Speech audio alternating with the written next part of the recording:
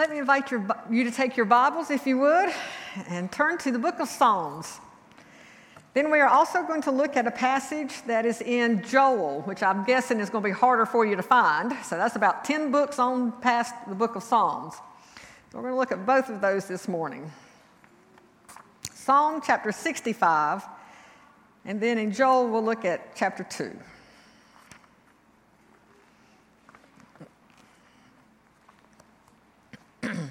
Psalm 65. Praise awaits you, O God, in Zion. To you our vows will be fulfilled. O you who hear prayer, to you all men will come. When we were overwhelmed by sins, you forgave our transgressions. Blessed are those you choose and bring near to live in your courts. We are filled with the good things of your house, of your holy temple.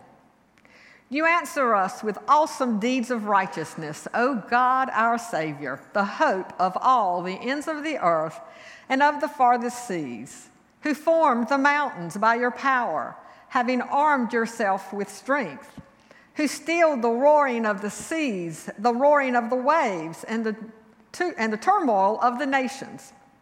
Those living far away fear your wonders. When morning dawns and evening fades, you call forth songs of joy. You care for the land and water it. You enrich it abundantly. The streams of God are filled with water to provide the people with grain, for so you have ordained it. You drench its furrows and level its ridges. You soften it with showers and bless its crops. You crown the year with your bounty, and your carts overflow with abundance. The grasslands of the desert overflow. The hills are clothed with gladness. The meadows are covered with flocks, and the valleys are mantled with grain. They shout for joy and sing. And then flip over into the prophets and find the prophet Joel. We'll read there starting at verse 23.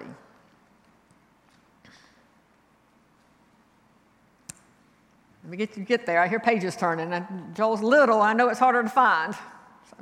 All right, chapter 2, verse 23. Be glad, O people of Zion. Rejoice in the Lord your God, for he has given you the autumn rains in righteousness. He sends you abundant showers, both autumn and spring rains as before. The threshing floors will be filled with grain. The vats will overflow with new wine and oil. I will repay you for the years the locusts have eaten. Then we're going to skip the description of all the locusts and start at 26. You will have plenty to eat until you are full, and you will praise the name of the Lord your God, who has worked wonders for you. Never again will my people be shamed. Then you will know that I am in Israel, that I am the Lord your God, and that there is no other. Never again will my people be shamed. And afterward, I will pour out my spirit on all people. Your sons and daughters will prophesy. Your old men will dream dreams. Your young men will see visions. Even on my servants, both men and women, I will pour out my spirit in those days. And then verse 32. And everyone who calls on the name of the Lord will be saved. For on Mount Zion and in Jerusalem there will be deliverance, as the Lord has said, among the survivors whom the Lord calls. May God bless the reading and the hearing of his holy word. Well, we are continuing our look this year through the Psalms. And Psalm 65 is a psalm of thanksgiving. And we have heard other psalms of thanksgiving throughout the year. And so you would probably hear some of the similar themes that run through Psalm 65. Psalm 65 was, best we can figure, was written by David. And we know a lot about David. And David had several different jobs throughout his life. David was a shepherd. He was a warrior, and he was a king. We're not sure which he was when he wrote this psalm, but it seems to me that it may have been written when he was a shepherd. Because as I listen to the words and read the words of Psalm 65, it seems to me that David has eyes to see God, and he sees God in God's creation. He saw God in his surroundings, and he described the surroundings of nature with so much love and with such vivid detail. I just have to think that he wrote this when he was outside a lot, when maybe he was keeping those sheep on at the land there and could see the beauty of God's land. He saw God's creation, and he loved it. And David also saw God as the hope of that creation. And he knew that God was the hope for those of us who live on his creation. We hear David expressing thanksgiving for God's goodness to him and for God's care of the land. And he saw that God cared for the land in very specific ways. He sends the rain, and the rain makes the grain to grow. And as the grain grows, the harvest can be brought in with much abundance because the grain grows and the crops grow so well. The grasslands and the hills and the meadows and the valleys all overflow with abundance. And they produce a harvest that is great and is enough to feed all that need it. And under God's care, that world continues to grow, and the things work as they should. And in all of that, David saw God at work. David is thankful that his physical needs are met through God's creation, but he also is aware that God provides a spiritual harvest as well. Verse 5 again says, "You answer us with awesome deeds of righteousness, O God our Savior, the hope of all the ends of the earth and of the farthest seas." David had eyes to see God in all his mystery and his power and his awesomeness. And he saw that a spiritual harvest was available to him as he lived in God's world, and it's also available to us. In the passage from Joel, we see another man who had eyes to see God and who saw hope in that. The words from Joel were written to them following a disaster. The land of Judah had been ravaged by locusts. You can go on YouTube and search locust swarm and see what that looks like. They swarm the land and eat everything in their sight. We have had water cover everything in our area, and there they had locusts do that. The people were devastated by that disaster. But even then, Joel had eyes to see God, and he told the people to keep their eyes on God as well. He reminded the people that even in the disaster, that God was still in control. He reminded them that God sends rain for good harvest. He gave them hope in the promise that God would make up for everything that the locust had destroyed. He spoke words of hope with the word of assurance of God's presence, that they were not alone in the midst of their disaster. Verse 27 says, "Then you will know that I am in Israel, and that I am the Lord your God, and there is no other." So hope that God was there in the presence, and also words of hope that God would still be there in the future. The 28th and 29th verses, he gives this prophecy. "And afterward," which means in time to come, after all this has passed, "and afterward, I will pour out my spirit on all people. Your sons and your daughters will prophesy. Your old men will dream dreams. Your young men will see visions. Even on my servants, both men and women, I will pour out my spirit in those days." Joel saw and prophesied God's presence and work would continue on beyond them. And he knew that people in the future would see remarkable things, including a future where everyone who calls on the name of the Lord will be saved. We can hear Joel's prophecy on this side of history, on this side of the cross, and we understand that it was foreshadowing of the salvation that was to be found for people in Jesus Christ. And it was foreshadowing of the time that the Holy Spirit would pour out upon the people and the Word of God would go forth.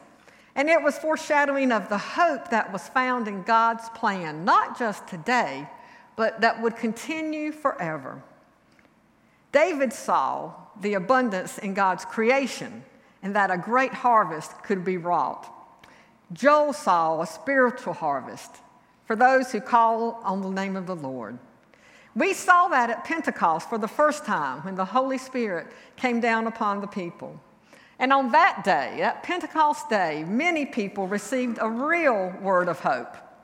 They received hope for the forgiveness of their sins, and they received hope of a Savior who loved them, who cared for them, and who would meet their needs, both big and small. Now, God is still bringing harvest and giving hope to people after disasters, whether it's natural disasters or whether it's just the disasters that occur in people's lives as life is lived. But you have to have eyes to see it. Last week, we heard stories of how God was at work after the hurricane and after the flood in big and in mighty ways. We heard the story of the Baptist men coming in, and have some of them with us again in this service as well as we did earlier, and the great work they do to feed people in times of crisis. We heard the story of a big wall that was built and protected the homes of people. We heard the stories of work being done at our property down at Branches, where God worked in big ways as people brought things and things were distributed out. It is easy for us to see big things that happen and know that it's God. We get that. But I think it's also important that we have eyes to see that God is also in the small things. Because often we let those things just pass us by and don't connect the dots. And when we begin to connect the dots, we see that not only is God in the big things, He's also in the small things. There were amazing stories that we've heard that have come from the disaster relief efforts that have been taking place. And I wanted to share with you today some more of those stories. We often hear people say we don't get to hear enough about what people are doing and about how God is working in people's lives. So this morning we're going to take some time and hear some more stories from individuals, stories of hope, and stories of God working in specific ways to meet needs. And in these things, we see God if we have the eyes to look. I've invited Amanda Willett and Annette Peary to come and share some stories of what they have experienced in the last couple of weeks through work they have done in helping in the disaster relief. Amanda's going to go first, and then Annette. Okay, so it was tomorrow will be 2 weeks ago that 5 women, 4 children, and a Craig sat at lunch and decided that God was placing something on our heart to help people in our community.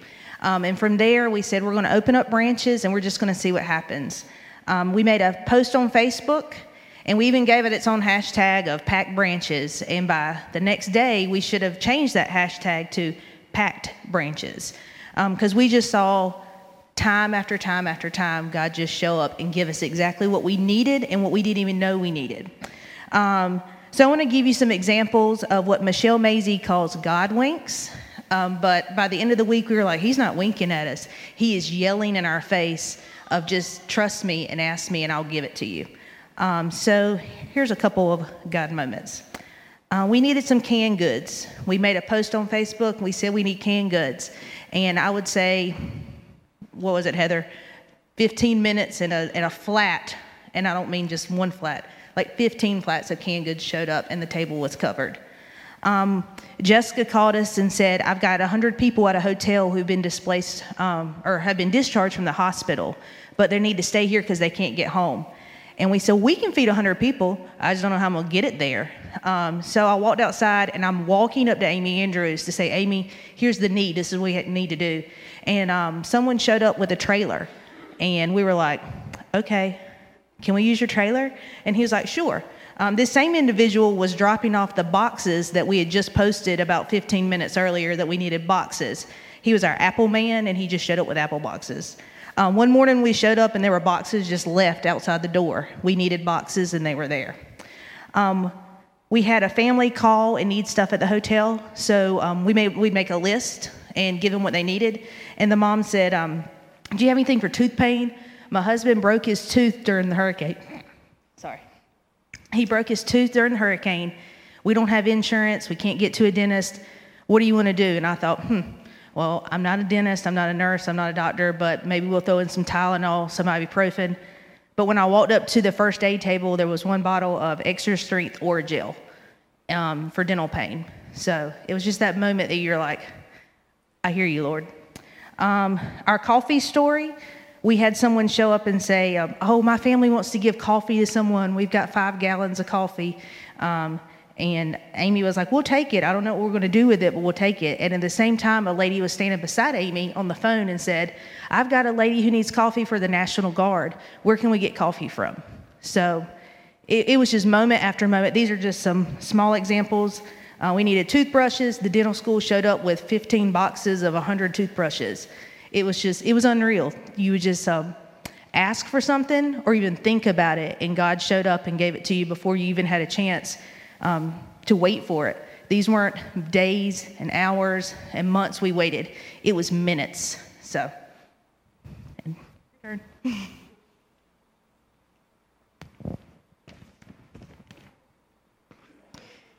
So I had very similar experiences to Amanda. In the week following Hurricane Matthew, as the floodwaters rose, God provided opportunities for me, just like he did many of you, that I never, ever expected. I thought I was going to catch up on my work that week. That still hasn't happened. On the Wednesday after the rain had ended, my friend and coworker Heidi Parker called me, and she told me that her husband Greg, who I went to high school with, they wanted to borrow a cooker from someone and cook for some people. So I just nonchalantly said, well, we have a cooker you can borrow. We left it at that. They came to my house about 7:30 that night to look at the cooker. And just prior to that, my son Roger called me. He was at Branches to say they had just learned that there were flood victims in hotels that needed food. So Heidi, Greg, and I quickly devised a plan that we would step out on faith and feed 200 people in local hotels the next night. We had a grill and a willing heart, and that was it. So they purchased the pork, someone else the plates and utensils, and we provided the grill, the house, and the condiments. And then I decided to rely on social media. And I created a Sign Up Genius page with exactly what we needed. I put the link for the sign up on Facebook, and within a few hours, all the slots were full. In just 22 hours, the plan was made, food was collected, cooked and packed in boxes, and by 5:30 p.m., delivered to those families in multiple hotels. After that night, Greg and Heidi indicated they really wanted to do this again, and I thought, you have lost your mind. And then I said, the Baptist men are now in town, they're set up, they've got a food truck that's come in, I think they'll be able to handle it. So the following 2 nights, through Sign Up Genius via Facebook, teams were again mobilized to serve and deliver meals that were cooked by the Baptist men. On Saturday night, I really thought I had resigned from the food service industry. That is not my background. Until Jimmy Hughes sent me a text at about 10 p.m. and told me that they had found food was needed in other areas the next night, beyond what the Baptist men could provide with the food they currently had. Without thinking, I told her that we would make 200 plates for 200 people the next day, and I sent Heidi a text to let her know. I really thought I had lost my mind, and I wondered who in the world just made this commitment and what have I done. So at about 10:30 p.m. on Saturday night, I sent out yet one more Sign Up Genius to help us provide food to make 200 plates to send out the next day. Again, the community came through and all the slots filled prior to noon on Sunday. So that night, we didn't have quite enough food to finish up some plates. On that afternoon, we ran out of potatoes. So someone who had been there on Thursday night said, hey, didn't somebody bring some potatoes in unopened cans the other night? And we went, oh yeah, that's right, they did. And I had saved them. We had laughed about that. And we had said, oh, well, we'll just take them to the food pantry when all of this is over. So we opened those potatoes and we used them that night. So thank goodness, God goes ahead of us, and he knew we were going to need those potatoes on Sunday night. And so we had not opened them until then. So 218 meals went out to people in Pitt and Greene counties. Another God wink was related to boxes. I sent Beth an email last Sunday morning, And I asked her if she would please get someone from our Sunday school class to bring me all the empty boxes from the fellowship hall that we didn't use on Saturday night because we needed them to pack boxes of meals in. No one ever brought the boxes. I had picked up a few from Branches that morning, and Greg and Heidi had saved all of their boxes from Saturday night when they delivered just in case. That was before they knew we were cooking on Sunday. So I got an email from Beth on last Sunday night apologizing that she had just seen my email and had not taken care of that. I told her not to worry. We had just the right number of boxes with only one left over. Coincidence? Probably not. I don't think so. These are really small things that I've mentioned, but God is in all things, big and small. He cares about everything that impacts us, and believe me, these small things made a big impact on many of us as we knew that God had planned it right down to the number of potatoes and boxes we needed. In the New Living Translation, Psalm 65:5 reads, "You faithfully answer our prayers with awesome deeds, O God our Savior. You are the hope of everyone on earth, even those who sail on distant seas." God constantly and consistently answers our prayers with awesome deeds. Sometimes these awesome deeds involve stepping out on faith that He will provide, whether it's people, food, even potatoes. God allowed me to work with some awesome people to see the very best in people, people who are the hands and feet of Jesus.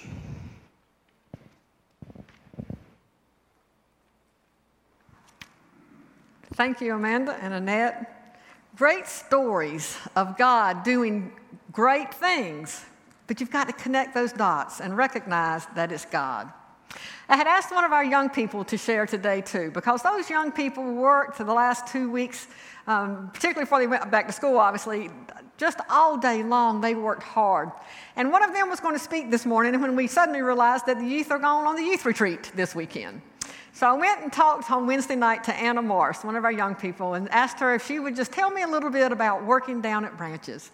And she told how much she enjoyed that, how much it meant to her to be able to help people, because she had not been impacted by the flood, and she was glad for the opportunity to help those who had been. She said that as the people came, they would take stuff out to them and have an opportunity to talk to those who were in need. She said they smiled together, they laughed together, and occasionally they cried together, and they always prayed together. She talked about how much she grew as she watched those people. She said when you would give them something that they needed, you could just see the hope in their eyes. And that is the word she used, not knowing what I was going to preach. Hope. You could see the hope in their eyes as God met their need through someone else. I asked Anna if she could tell me a couple of stories about specific times when God met those needs. And she told us about the toothpaste and the toothbrushes. You know, you can't give a family one toothbrush. You know, they had to have enough for everybody. So she shared that story. And then she shared the story with me about adult diapers.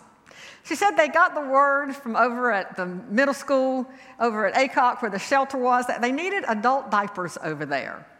Well, Anna's father works at the place that makes those, but the problem is it's over the river and it's flooded over there and they can't get to them. So once again, they went to Facebook and put the word out that they needed adult diapers.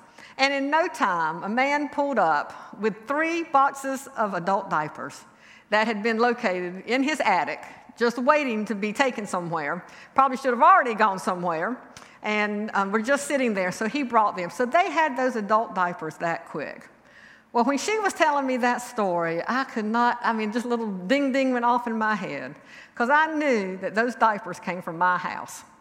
And I knew that that man who pulled up with those diapers was my husband. And I knew that those diapers had been intended for my dad 18 months ago. 18 months ago, or 20 months ago, right before he died, he was in the hospital in Smithfield.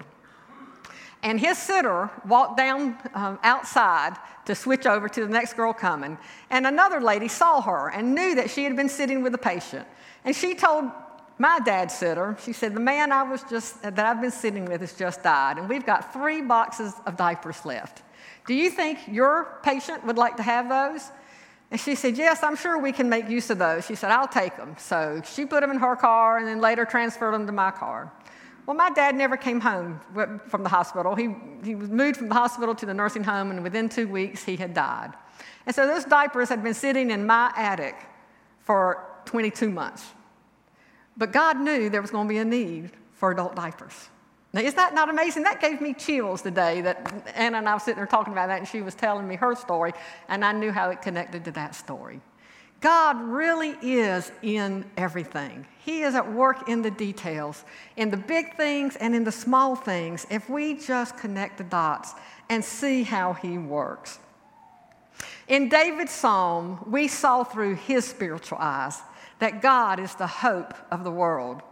And through Joel's spiritual eyes, we looked into the future to see the day when God's Spirit would be poured out on the earth. And we now live in that world. We live in that day. I want us to close with one last story from the flood recovery. I went down to Branches midweek, the first week they were there, to see if there was anything that I could do. And at Branches, I had a conversation with a mother who was working down there. She had been working for 3 days now and had her children with her, elementary-aged children. And they had helped and were carrying things, and they were also serving God by helping out down at Branches. The parent told me that she had told her children that day, "You cannot go again. You have been down there 3 days. You're getting tired. You're getting cranky. It's just, you need to stay home and get some rest. You cannot go with me when I go today." And the children were not happy at that.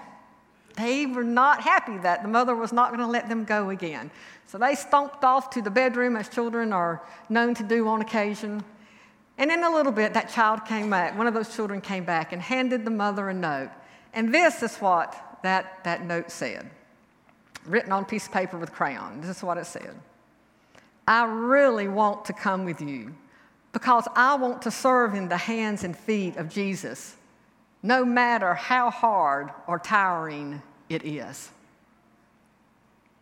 Now there's a child who sees God. There's a child who has been able to be in a place and heard the gospel preached and knows what it is to work with what Jesus is doing in this world, and how that child can be the hands and feet of Jesus.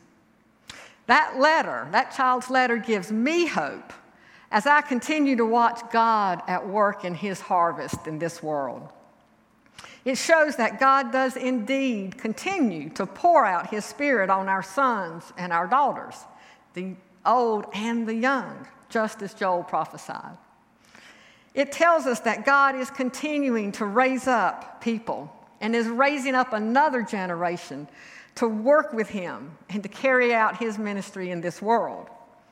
And it tells us that God is still working through people and in people, and people are still paying attention. They're still listening and learning from the Holy Spirit. And there is still hope in this world because of God's Son, Jesus Christ. Many people I hear talking about the fact that they are worried about our world. Many Christians talk about that as well. And I think as children of God and as disciples of Jesus, we need to remember this passage from Psalm chapter 65, verse 5, that says, "Let us remember the words of Psalm 65:5. You faithfully answer our prayers with awesome deeds, O God, our Savior. You are the hope of everyone on earth." Let us be people who have spiritual eyes to see God and to see him at work in his harvest in this world. And let us be people who speak words of hope, hope to the world of Jesus Christ and his saving grace. Let us be people of hope to those around us. Amen.